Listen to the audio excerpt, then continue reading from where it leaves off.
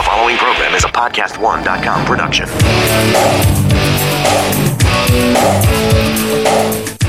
It's great to have you here on the Clark Howard Show, where it's about your empowerment with knowledge so you can keep more of what you make. Our web address, clark.com. When you have questions for me, go to clark.com/ask. Coming up in 20 minutes, today's Clarkrageous Moment, a Ponzi scheme stole millions from people, promising that you were going to make money scalping tickets to popular events. Wait till you hear how this one unfolded and who actually got scalped. And coming up a half hour from now, you look at signs and on packages, all the warning labels. Do they make any difference to you? Do you even see them? I got some interesting info for you about how warning labels now are almost like noise in your life. I want you to know that when you go on the web, when you surf, when you use apps, there's so much spying going on about you. I read a story recently about something that has caused calls to me here on the show where people wanted to know, how could you go to a website looking at an item you're considering buying, and you either just leave that site or you abandon your cart where you put that item in it, and then potentially for days, ads follow you for that item no matter what website you're going to or anything like that. It's such a creep out factor, right? But what you don't know is something I want you to be aware of, and that is some of the most popular destinations on the web continually collect data on you and use that data to build deep profiles on you for all different purposes. Google is the one that has gotten the most attention, and if you don't remember me saying this before, you didn't hear it, Google now has a very easy procedure for you to see what information they have on you and to give you the ability to limit what is kept on you or what is collected about you. And it is a very simple, easy-to-use dashboard. And you can see the link at clark.com, including the new dashboard from Microsoft. Microsoft collects tremendous amounts of data on you. And although it doesn't give as much control to you as the Google one does, you can see what they're collecting and you can give them your preferences as to what they're continuing to keep and package and sell and use about you. And there's so many examples of this. The Alexa devices, the Echo that so many people bought, hey, Alexa, what's the weather today? That kind of thing. You can't even begin to fathom how much data Amazon is collecting. And I'll just tell you this and use your own imagination. People are pulling Alexas out of their bedrooms who have them in there because of what Alexa may be hearing going on in what you think is the privacy of your own bedroom. And there's now a procedure for you to be able to delete a lot of the stuff that Amazon is collecting on you. So I know this is all like extra steps for you. And I know people that are extreme on privacy say, I told you so, I told you so. That's why I don't use a cell phone. That's why I don't use the internet. That's why I don't do this, use credit cards or anything else. So if it's important to you to go completely off the grid, you have to live an analog life. You have to go back to about 1985 to live an analog life. But if you value your privacy that much, you have to take those extreme kind of steps and eliminate any plastic in your life, any web in your life, even having a feature cell phone in your life. But if you don't want to go back to 1985, and at the same time you value your privacy, there's some work involved for you to have a layer of protection. And I'll help you through that process every time I can, where there's a relatively easy procedure for you to get your privacy back under control. April is with us on the Clark Howard Show. Hi, April. How are you doing? Hi, Clark. Thanks for taking my call. I'm glad to have you. So you are trying to help family members. How's that? What's going on? I have 3 grandchildren. One is 2 years old, and the other 2 are 1-year-olds. And I have been searching to try to find, I'd like to open a savings account for each of them that will gain as much interest as possible. Not necessarily a college fund, but something that they can use, possibly when they're 19, 20 years old, whether to buy a home or a car or go to school. I sell real estate, and I do make a 6-figure income, so I am anxious to contribute and just have my checking account debited each month to go towards these 3 savings accounts. I contacted a financial advisor, and the only thing he could really offer me, he called it a glorified savings account, and that it would be an annuity paying 7% interest. Wait, let's see.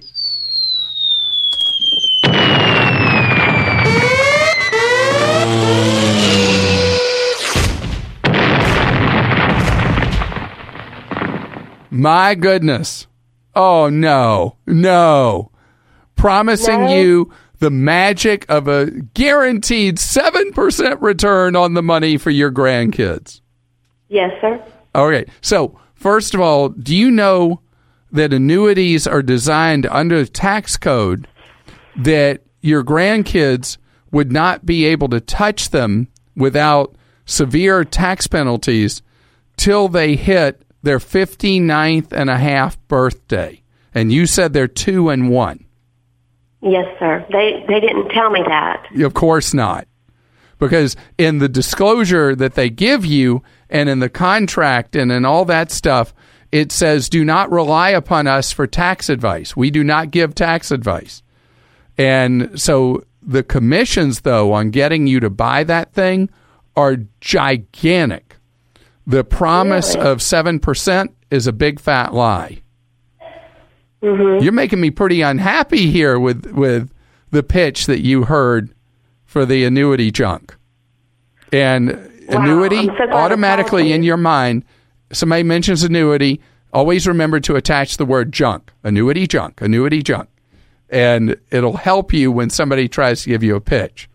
And if there's ever an annuity that there are rare kinds of annuities that insurance agents don't promote because they don't make any real commission from them, that you're not going to hear out of an insurance agent's mouth, and in very rare circumstances might be appropriate. But that is not the path for you to take. Can I make a different suggestion? Okay. I have a different suggestion, different path I like, okay? Ready? I'm ready. All right, they're very young. And you want to put in money in dribs and drabs. There's nothing better I can think of that you could do than walking into a Charles Schwab branch, the discount broker Charles Schwab. Yes. And open 3 custodial accounts for those 3 wonderful grandchildren. Okay. You can open an account for them. I think it's maybe... See, either $100 is the minimum, I think, for a kid. And you open the accounts, and then you can buy commission-free fund for them that automatically is purchased every month. Good. And grow money for them over the years. Now, the downside of what you're doing is if any of the 3 do go to college, the money that's in these accounts hurts them in qualifying for financial aid for college. Oh, okay. And that is the downside of any money you have in a custodial account, pretty much of any kind, for the benefit of a child. I just want you to know that is part of the mix. Right. And the alternative that I can suggest to you, I really would like for them to follow in my footsteps in real estate. like, pay for their school to go to real estate or appraisal or whatever they desire to do. Well, the money you put aside and you let it grow every month, by the time the 2-year-old, 16 years from now, the 18 years old, the 1-year-old, 17 years from now, they should have a substantial amount of money from you depositing money every month. And the tax treatment is very favorable on the money you'd put in one of these funds at Schwab. And you can sit down with somebody at a Schwab office, and they'll help you through the whole process of setting it up for the 3 grandkids and getting those accounts going and setting it up so you fund them every month. And the commission you pay, again, is nothing. Susan is with us. Hello, Susan. How are you today? Hi, I am well. How are you? Great, thank you. So you have taken the leap of faith and frozen your credit. Yes. And how long ago did you freeze your credit files? It's only been a month. And have I ruined your life yet? Oh, no. Actually, Good. The person that took my credit card started that. I'm sorry? The person that took my credit card started to ruin my life. Oh, okay. So now you're in credit freeze land, which gives you such peace of mind. It doesn't matter what breaches there are, you're still A-okay. Okay. So now that you've done that, you're thinking, do you need to do something else? What is that something else? Well, having my credit monitored, I've been on a couple sites. I can't really tell the difference. Do I need both? No, you don't need to be in credit monitoring at all anymore. Okay. Because if your credit is frozen, the damage that would be done is something that you'd be concerned about as somebody applying for credit as if they're you, attempting to change your mailing address or billing address. Those things are protected by doing a credit freeze. No one's going to be able to apply for credit as if they're you. The credit bureaus, interesting enough, when your credit is frozen, if someone attempts to do a change of address on one of your credit cards and divert your statement, the credit bureaus immediately will send you a notice that wouldn't normally come to you saying your credit's frozen. We've received a notice of change of address. Did you move?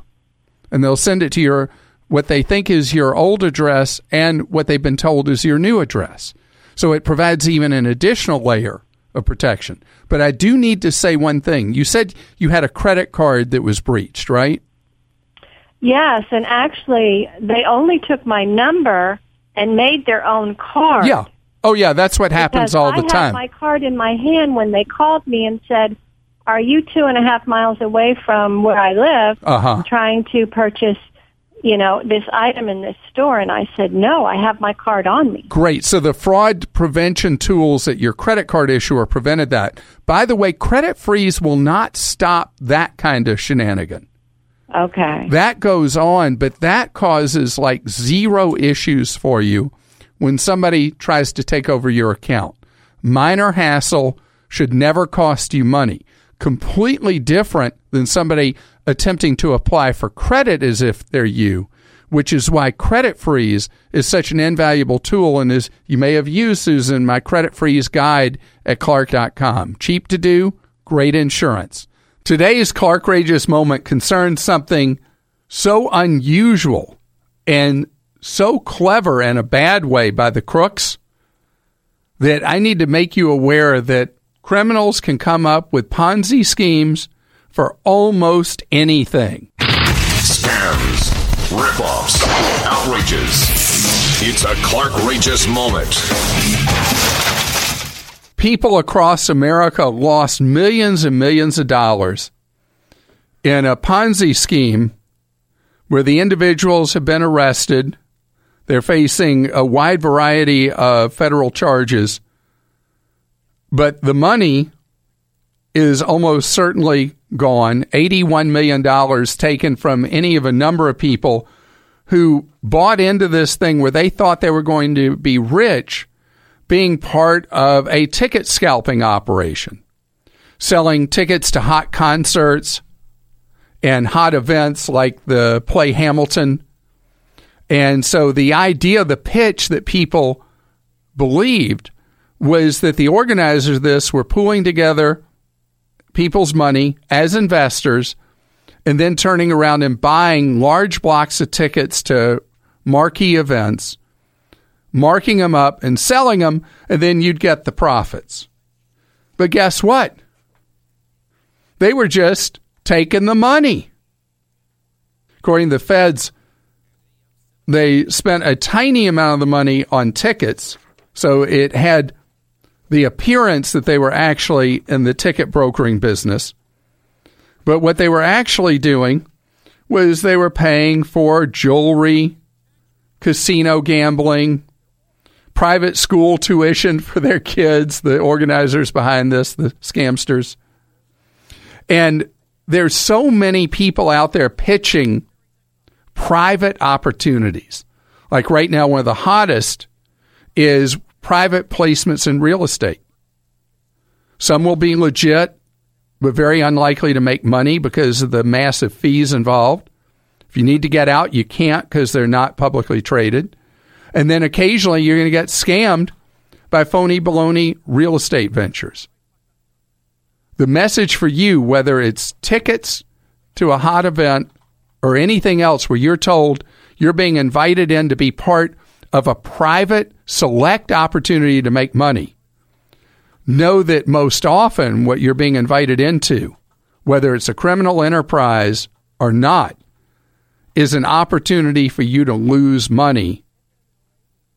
The only people who make money, the organizers of most private placements. Be careful out there. Number one targets that get scammed by these things, doctors. You know, if you're looking to buy paper towels or a can of beans, knowing what other people paid for them isn't really that important. Paper towels, it's beans. But for a big purchase, like a car, that kind of information isn't just helpful, it's essential. Well, with TrueCar, you can do just that. You see, TrueCar lets you see what other people in your area paid for the car that you're looking to buy, which will help you determine a fair price. And the best part? You can work directly with a TrueCar certified dealer to establish a fair price before you even show up on the lot. Yeah, that's right. TrueCar certified dealers have all the same information you do and are just there to help you get the car you want while offering you a faster, easier buying experience. Who doesn't want that? And knowing what others have paid has helped TrueCar users save an average of over $3,000 off MSRP. So when you're ready to buy that car, there's only one place to go. Visit TrueCar and enjoy a more confident car buying experience. You can get it at TrueCar.com or the super easy to use TrueCar app.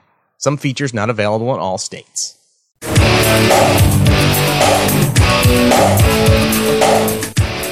I'm so glad you've joined us on the Clark Howard Show, where it's about you learning ways to save more and spend less. And don't let anyone ever rip you off. We serve you at Clark.com. You want deals? ClarkDeals.com. Have you noticed that when you go shopping for something, there are warning labels on like everything? And you go into a restaurant in California, and when you go into the men's bathroom, there's usually a warning posted that pregnant women shouldn't drink alcohol. Really, in the men's restroom? But you can pick up almost any product, and there will be a warning. Joel, I'm just curious. There's something back there, some kind of industrial wipes. Let's see if it has any kind of warning on it I should be reading to people. Right there, Joel, that circular thing. Grab that. Let's see if it has anything on here. Is a warning. Warning! Wipes are safe on most surfaces, but always test on an inconspicuous area before using on entire surface. Conforms to ASTMD 4236 testing standards. Wow. So, telling you, just about anything you pick up will have a variety of warnings of some kind. And we get to the point where we don't even notice them. And if you don't believe me, there was a report in the Harvard Business Review that researchers from Harvard and Vanderbilt found that what's happened is that people can no longer distinguish between a warning that actually matters and a warning that's just a bunch of junk. And so we've reached the point where essentially the boy who cried wolf, nobody believes the wolf's actually there. And this is something I have to be so aware of because I have a child who has extreme peanut death allergy, nuts and peanuts and tree nuts, and just the dust can make her quite ill and potentially put her at risk for her life. So I have become an obsessive label reader of every food item that ever comes in our house. And anytime I'm in the store, I'm obsessively reading the labels. So this is a real problem because I have a specific reason I'm looking. For most people, you hit the wall. You don't even notice at all. So I have a Clark-type suggestion for this. Companies want to put on every kind of warning they can because they're worried about getting sued, right? So this is defensive to have warning labels for everything. The answer in my book is you have a level of warning. So if it's a 5, you see before the warning, it means this is ultra important and could be a matter of life and death. And you go all the way down to 1, which would be something like the one I read off the package there for the wipes for a one-right board or whatever, whiteboard, whatever you call that. And that way, we would have the ability, and our brains could easily process, oh, I don't pay any attention to 3s, 2s, or 1s. Or I have lots of time to waste in my life. I read all warnings.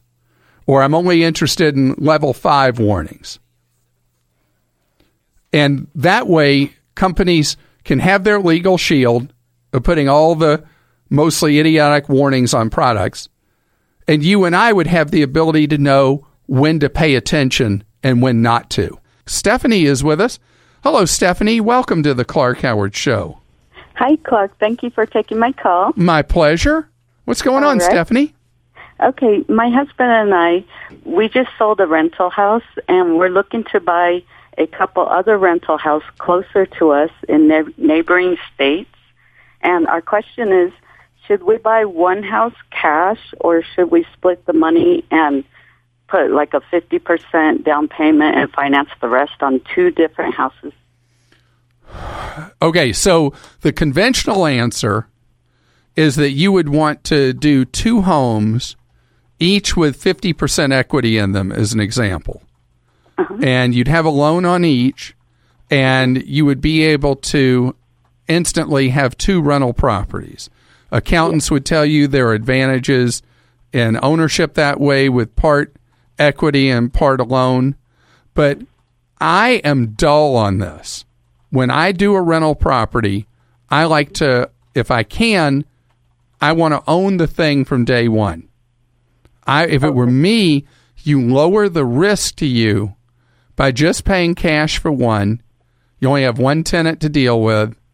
And as you do well with that property and you're able to generate income far beyond your carry because you have no mortgage on it, you, in hopefully just a few years' time, will build up enough of a war chest to then buy another one, maybe for cash. Okay. And that would be my leaning very, very carefully, conservatively opinion. There is a reason, though, today that the way I would do it doesn't have as much credibility. And there's a special reason why now you might want to do it your own path and not what I would do. Interest rates, even for investor-owned property, particularly with 50% down, are so unbelievably low that there is an opportunity you may not have again in your lifetime to leverage that money, buy 2 rental properties, have a loan on each at very, very, very low interest rates, And most of the money that you're paying back over the years will be just straight principal with almost no interest. Okay. So this time with these very low interest rates trumps my cautious way of handling buying rental properties. And I think that it's worth it to go out more on the risk level and buy two owning half of each than one owning the whole thing. Okay. Okay. See, so... you heard mixed messages from me, didn't you? Yes. It's just because we are in an unusual cycle with a very abnormal pattern that is likely not to repeat in our lifetimes. Yeah. So, yeah. And we were also considering, for tax reasons, if it would be more beneficial. Well, that's why I said that's what the accountants would always say.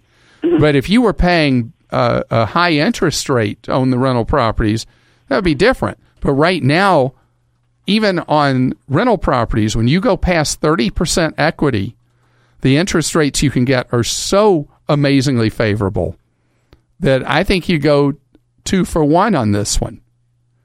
Just make sure that you screen your tenants just as well with the two properties as you did with the one you just sold.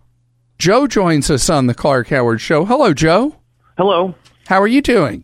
Good. How are you? Good.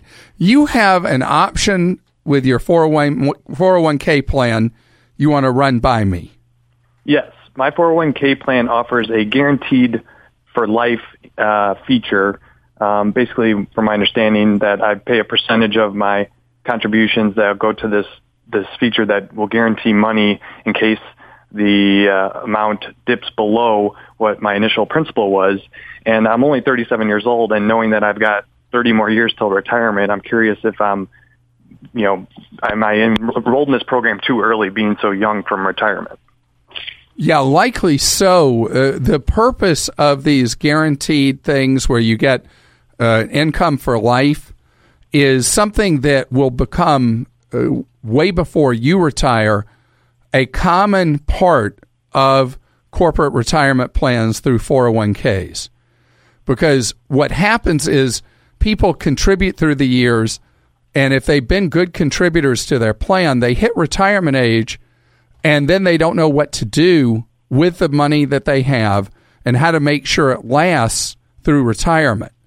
So what will become common in the next 10 years is plans will have a thing once you've been through the accumulation phase where you will be able to take a portion or all of your 401k and turn it into basically your own one-person pension plan, or if you're married, into a two-person pension plan.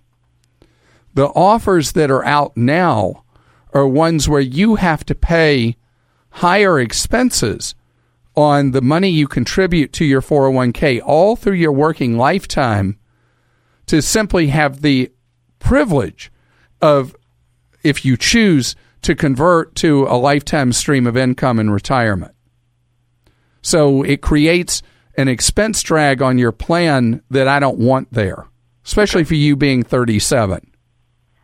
Okay. Was that did I make any sense, or was that too pointy-headed? No, that's some research I've done. That's kind of what it was hinting at. But I've been in the program now for 5 years, and obviously by moving my allocation out of that fund, I'm essentially going to lose out on what that insurance essentially I put in. Can you leave the money you've already put into that choice there, and then do future contributions in things that don't include that additional cost?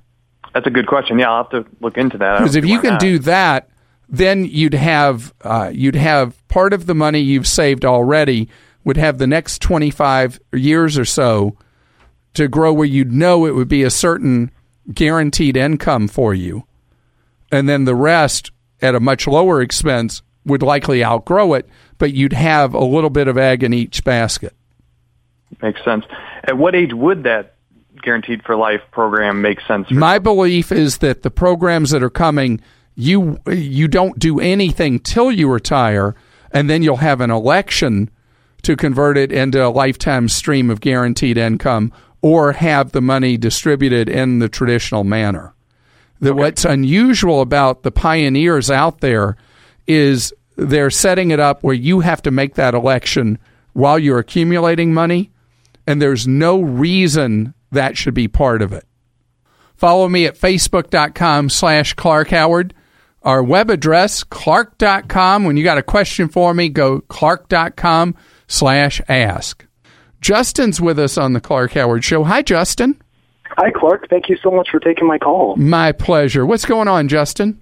I have a small child, and I have been weighing the pros and cons of private versus public school for primary school, and wanted to know if you had any opinions on how to determine if we would get my money's worth out of private school. Well, in my household, the answer would be whatever my wife says. Because I wanted our kids to go to public elementary school, because we have access to a very good public elementary school. But my wife was not hearing of it and having anything to do with it. So if you go with my wife's always right kind of thing, that's how our kids ended up at private school from the get-go. But as a general thing, if the public school, particularly often at the elementary school level, more so than in middle school or high school, you may live in a district that has a very good elementary school. And if you do, why not take advantage of that and send your young child to a public elementary school? So I am fortunate enough to have some very good public schools around my house, but none that my son would necessarily go to. So I was actually considering moving to be into one of those districts. And people do that all the time.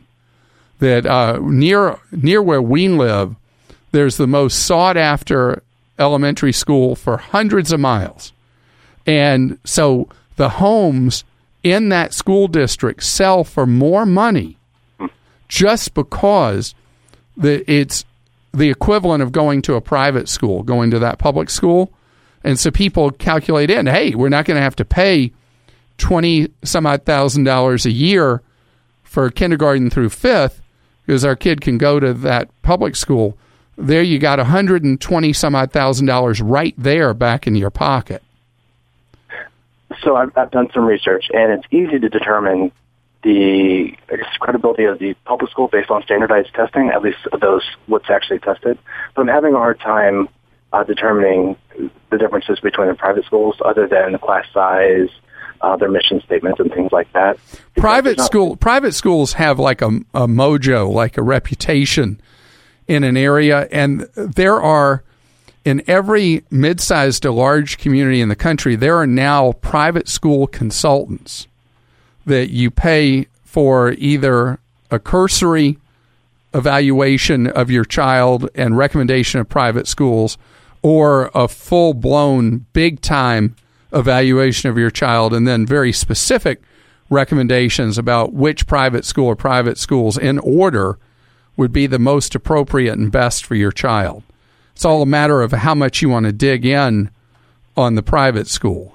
But I believe, and we should put my wife on the air and let her give her side on this, I believe that if you have access by moving to a very good public elementary school and your child thrives there, that it works. And if your child does not thrive there, then it's time at that point to move your child to a private school. But if you never try the public elementary school, you don't know that might have been one that would be very good for your child.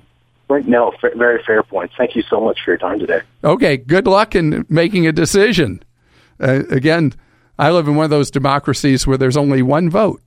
You know, you got a question for me, you can post it to an Ask Clark on clark.com, and then we take them right here on the air. And Joel, who's the first Ask Clark you got? Clark Phillip thinks you're an optometrist and says, how do I get my pupillary distance measured? Well, what you're supposed to do, pupillary distance, if you're not aware, is if you're going to use one of the discount eyeglass people online, you need your pupillary distance so that the glasses will be right for your specific eyes.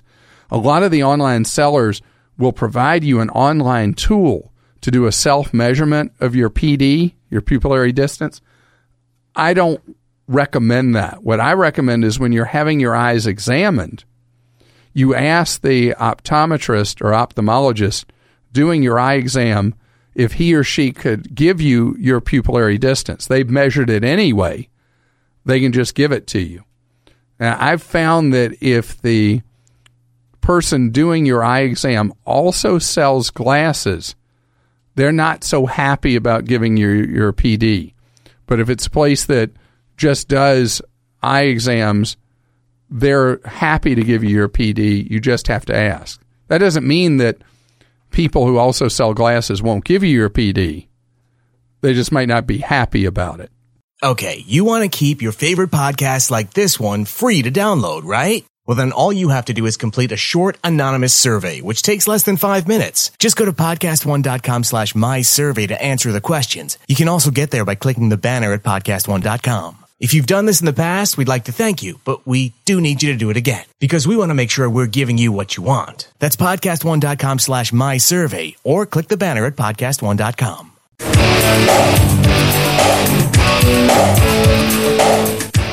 It's great to have you here on the Clark Howard Show, where it's about you learning ways to keep more of what you make.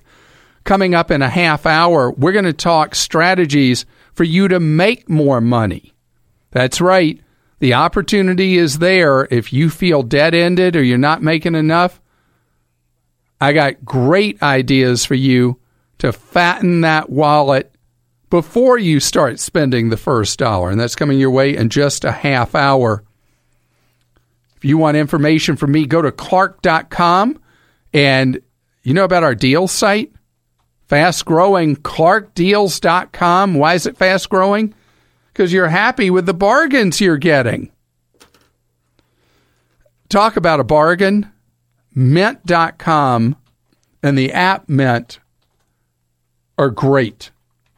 What they allow you to do is for free get your finances under control if you use the tools that are available to you. And Mint has really stood the test of time as it has continually become more sophisticated and makes it possible for you to see straight out what's happening to your money. Where's that money being spent? Where are you growing your money? Who do you owe money to? When are bills due? It is a one-stop shop for you to have control. In fact, Mint is so good at what it does that it has struck terror in the hearts and minds of the giant monster mega banks that have been working as hard as they can to try to keep you from using Mint. Several of the big banks have tried to shut you off from sharing information with Mint from your accounts. And it was just so ironic that they all seemed to do it pretty much at the same time. A little suspicious, right? Well, now the nation's, depending on how you measure, largest or second largest bank, Chase, has backed down. And Chase, which had been blocking the ability for its customers to use the fantastic budgeting and money tools that Mint offers. And remember, everything Mint offers is for free. Chase has blinked, and they're going to allow its customers to have access to Mint and its fantastic tools again. Never should have been prevented. And at the time I told you with any of the foolishness from the giant monster mega banks trying to keep you from using Mint, the answer is to fire the bank. Fire a bank that tries to restrict you getting better in how you handle your money. And so Mint is something that if you are listening to me and you've had this feeling like, I just don't know where my money goes. I don't know why I run out of money before I run out of month. Where is it all disappearing? And how can I get a better handle on meeting my goals? And you may wonder, why am I only talking about Mint? Why am I not talking about competitor B and C and D and E and on like that? Well, over the years, pretty much everybody else folded. and mint dominates the sector. You may have used mint years ago and didn't really get into it, but maybe now you're more serious about building a nest egg, building a future, having a rainy day fund. Mint, both as an app and mint.com as a website.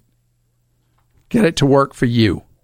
Susan's with us on the Clark Howard Show. Hi, Susan. How are you today?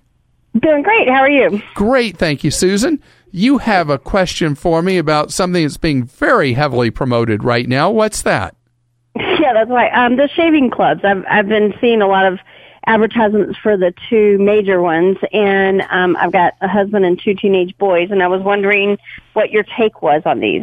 Well, first, Dollar Shave Club is a brilliant marketer, a phenomenal company. I don't know if you've looked at any of their videos, but they're very funny, sometimes off color.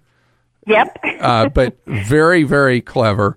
And they have caused Gillette the biggest nightmare headache Gillette has probably ever had in the shaving business, because they've exposed how much cheaper you can buy really decent blades than what you'd pay for one of the Gillette. I don't know what number blade they're on now and what system they're on now. Right. But Dollar Shave Club is really, really a deal, no matter which level, $3, $6, or $9 a month.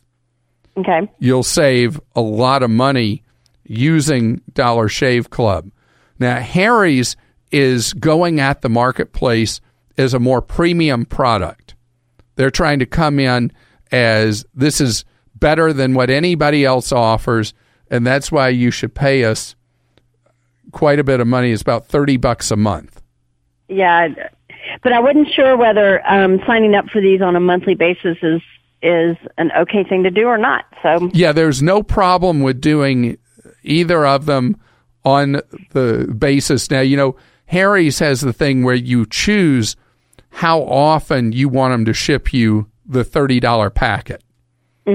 And Dollar Shave Club, what people will do is people who've learned my method, and if you can teach the three men in your household to dry their blades after each time, they'll get those blades to last forever and a day.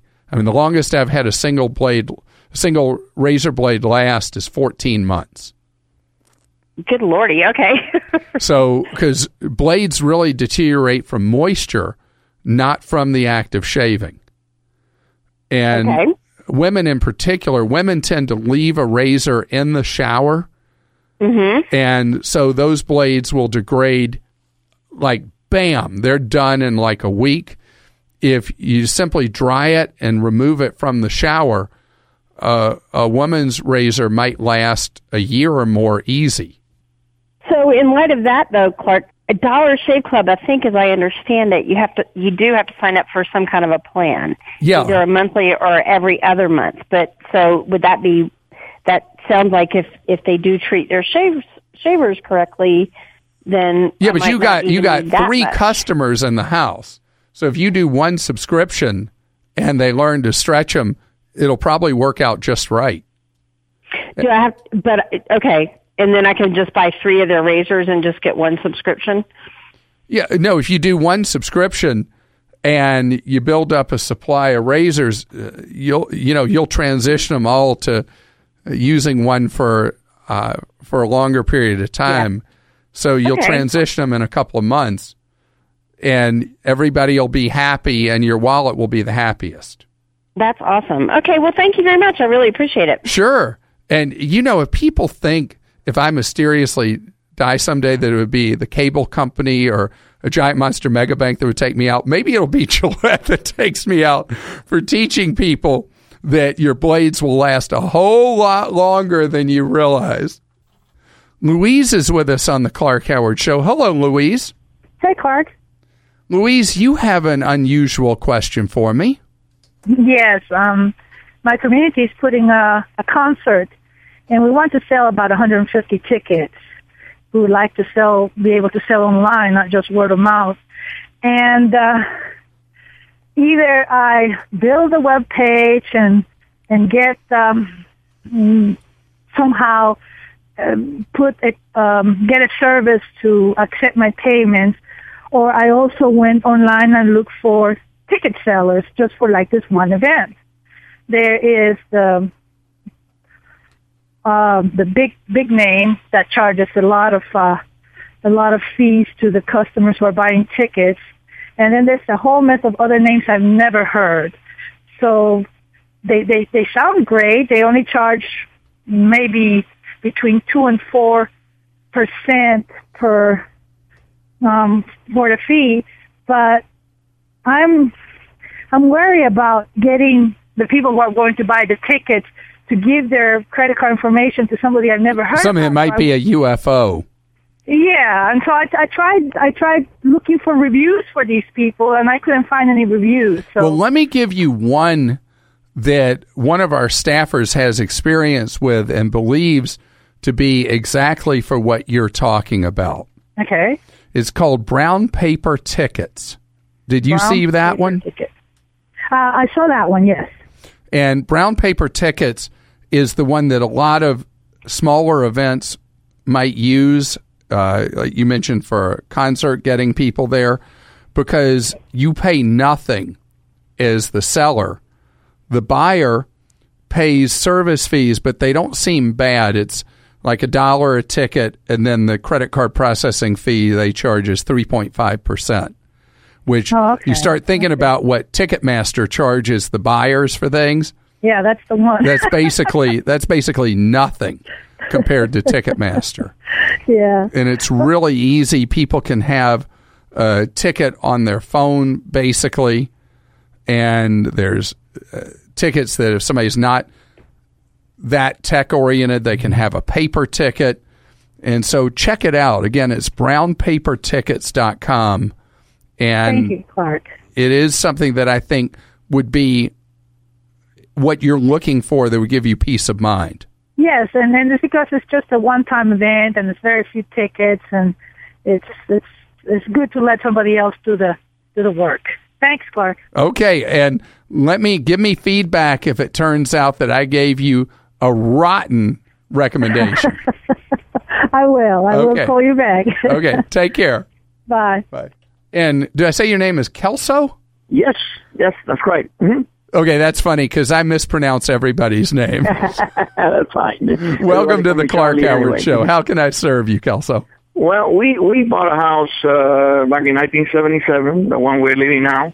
We also have other properties, but we're on the verge of either selling or renting the house. I don't have any experience at all in renting because the property that we have, I don't have a rent.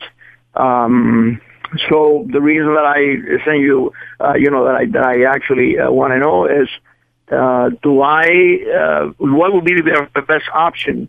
Well, all right, let's talk about a couple of possibilities. So this is the house you've been living in all this time. You're about to move on somewhere else. Is that right? Right. Mm-hmm. Okay, so if you sell that house now, you pocket the gain.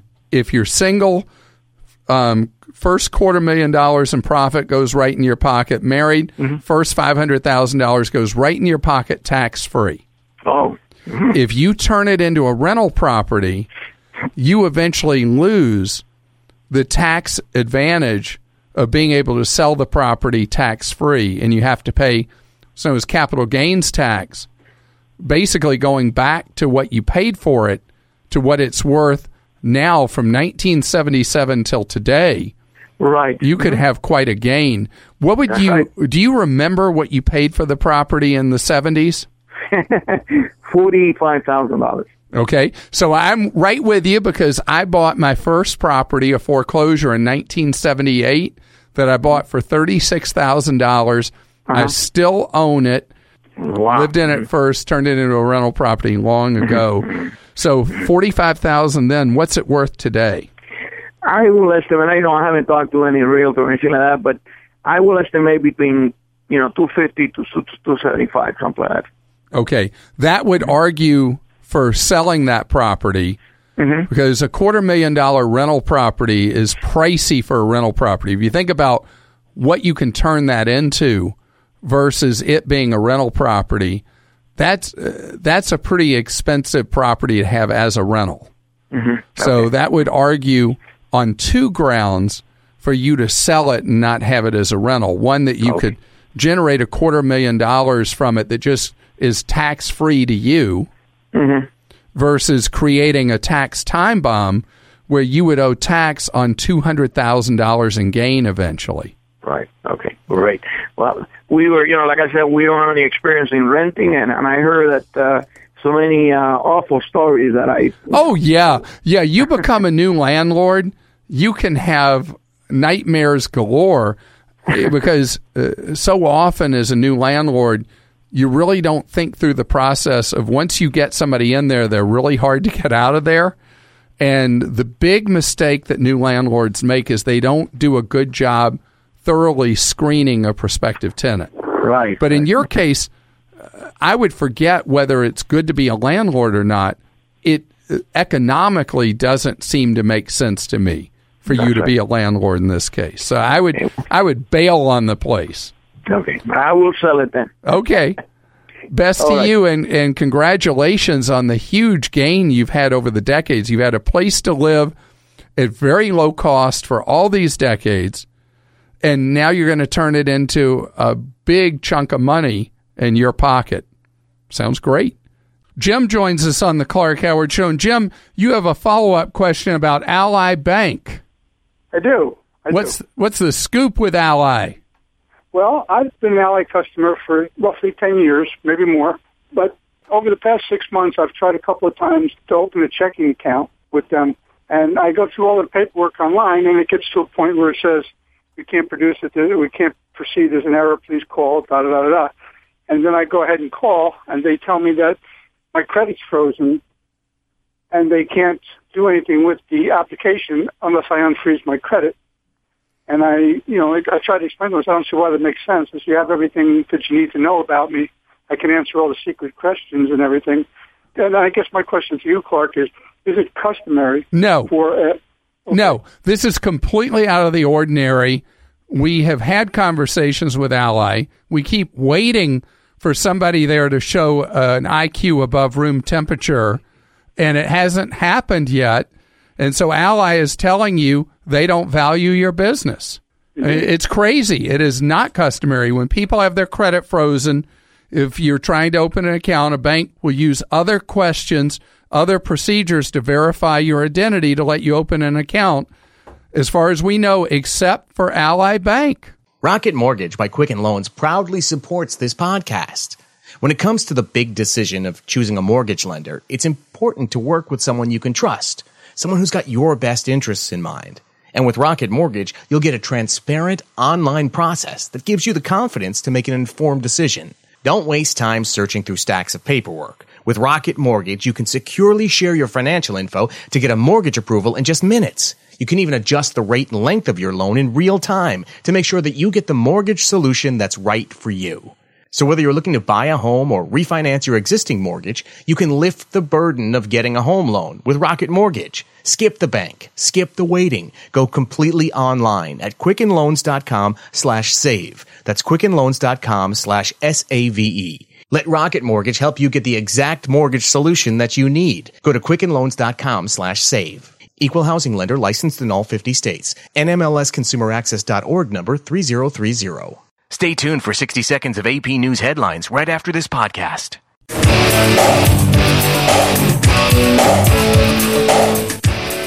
I'm so glad to have you here with us on the Clark Howard Show, where it's about you learning ways to save more and spend less. And don't let anyone ever get ripped off. Don't let them take advantage of you. Our web address, clark.com. When you have a question for me, clark.com/ask. For years, I've been talking about the skills gap in the United States, that we have people who have had a tough time earning a good middle-class living. The middle class in the United States, so much an issue in the election last November. As the middle class is hollowed out, people have felt a loss of opportunity in America. And I've talked repeatedly about the importance of learning new skills, learning new trades, continuing education, and not necessarily college. There are people who benefit from college. There are people that college is not the right path. So how do you take somebody who is maybe not someone who should be in college and get them a skill where they can earn a real living? Mike Rowe, the creator and host of Dirty Jobs, and Somebody's Got to Do It, is with us now on the Clark Howard Show. And Mike, first I should tell you, my young son loves the whole Dirty Jobs thing. He watches it with fascination. He has excellent taste, your boy. Give him my regards. 11 years old, and he thinks it's the greatest TV ever. He likes that and how machines work and all that kind of stuff. Typical kid. It's great to hear. You know, making work fun and making dirt okay, and having a sense of humor and looking at it all through the lens of labor is something that we really didn't see on TV for a long, long time. And I was proud to get a show on the air that did all that. Well, what's funny about my son is he doesn't like anything about dirt. Like the whole idea of camping outside, it's like, no, but he loves the TV. So that's funny. But the reason I wanted to talk to you is you share the same thing that I do about this feeling that we need to make a connection between the jobs that are going begging, that are well-paying jobs and have not necessarily anything to do with a college education, and a workforce that's underemployed or unemployed. And you have been into this so much. So share, if you could, please, with our listeners, what it is you're up to help bridge that gap. Well, sure. The short version really starts with Dirty Jobs. It was a show that was very unusual. We kind of snuck it on the air in the dead of night back in 2003. It found an audience. It became the number one show on Discovery, and then it became a huge show on cable and in 200 countries. And it really was, a very honest show that never bothered with a second take, but presented real people doing real work exactly as they were. In 2009, you'll remember the economy had a bit of a hiccup. Pretty ugly. Yeah, it was ugly. And every morning I woke up and I looked at the headlines and saw 10, 11% unemployment all over the place. But on my little show, and we went to every state multiple times, by the way, in every single state at the height of the recession, I saw help wanted signs everywhere I went. And it convinced me that there was another narrative going on in our economy, in our country, that nobody was really talking or writing about. And that narrative was the skills gap. The existence of, at the time, 2.1 million jobs that people didn't talk about, people didn't aspire to, and no one really discussed. Today, that number's more like 5.8 million. But the real point was, I was really moved by the existence of opportunity at a time when everybody was telling us all the opportunity was dead and all of the jobs were gone. And so a foundation called Mike Rowe Works evolved on Labor Day of 2008. The goal of the foundation was to draw attention to good jobs that actually existed that were simply out of favor. And in time, it morphed into a work ethic scholarship program.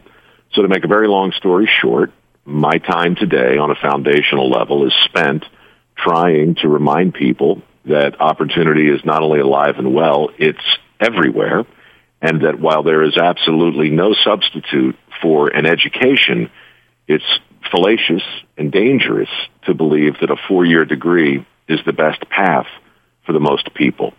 Training programs, apprenticeships, on-the-job training opportunities, so many different ways to become relevant and to master a skill that's actually in demand. In my view, that's for sale today more than it's ever been, and it continues to be ignored by parents and guidance counselors from sea to shining sea.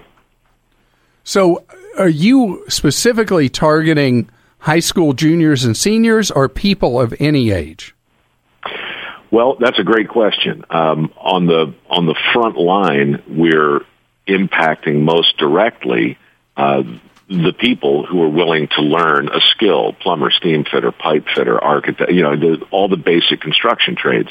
But the way we try and do that in my foundation is to step back a little bit and try to reinvigorate in the minds of 300 million Americans their absolute reliance on these very jobs.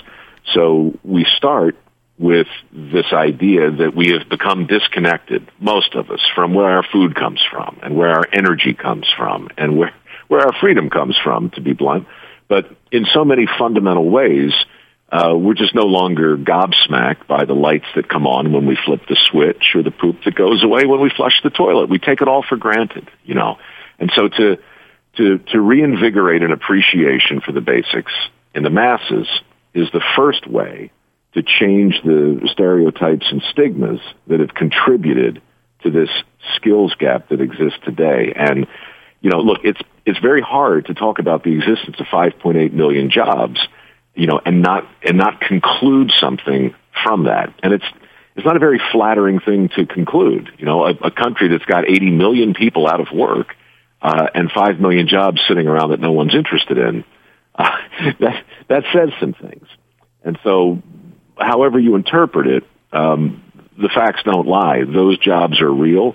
$1.3 trillion in student debt is real. And the fact that we continue to lend money that we don't have to kids who are never going to be able to pay it back in order to educate them for jobs that no longer exist, that too is undeniable and dangerous.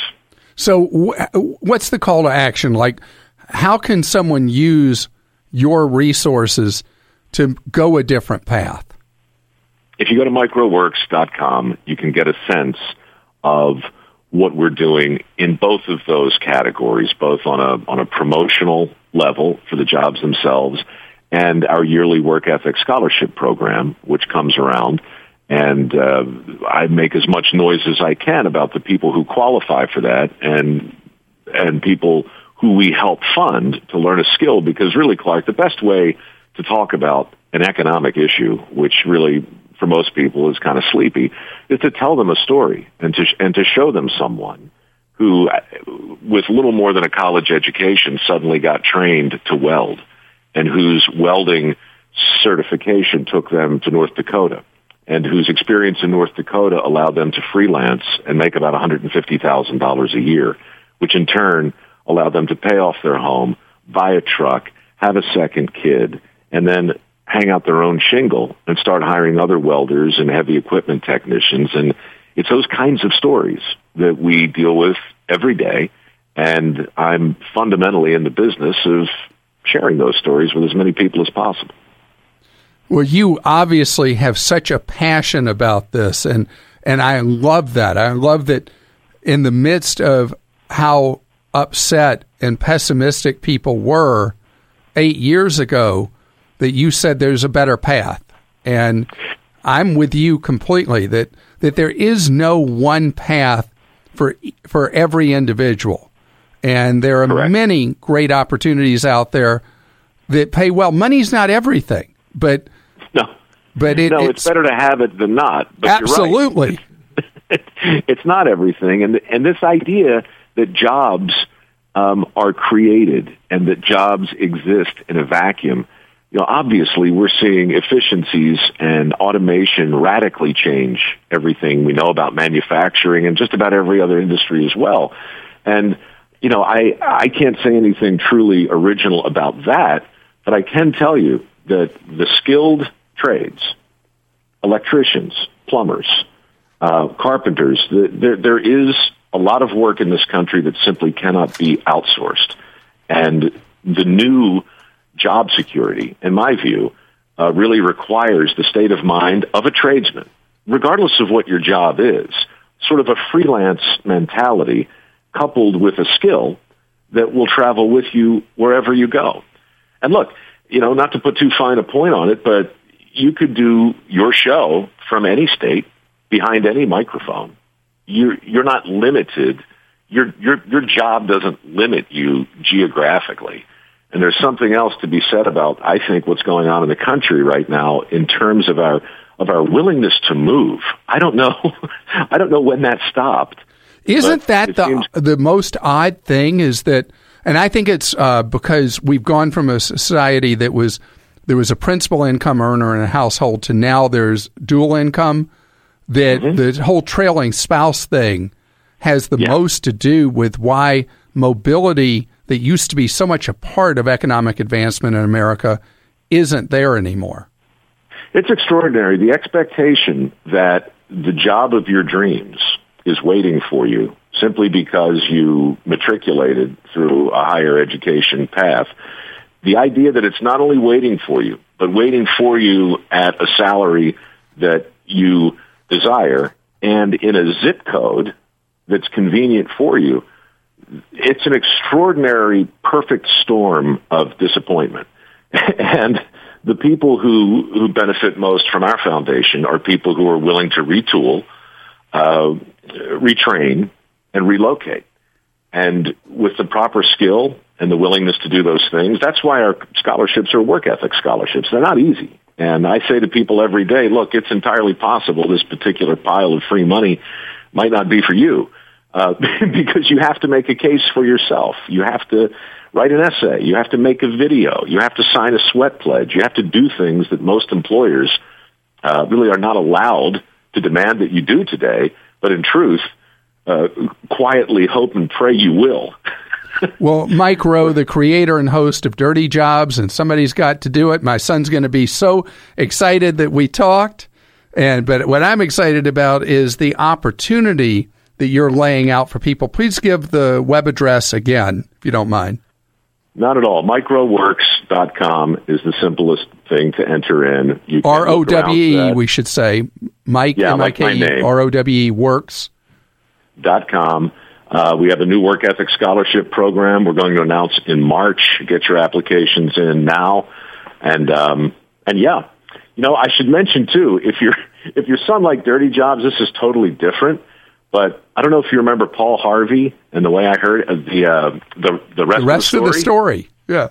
So we're bringing that back under a new title. It's called The Way I Heard It, and it's very different than a TV show, but it does touch on a lot of the same themes and a lot of the ideas that I think your audience would appreciate, and hopefully your kid as well. It's good for all ages.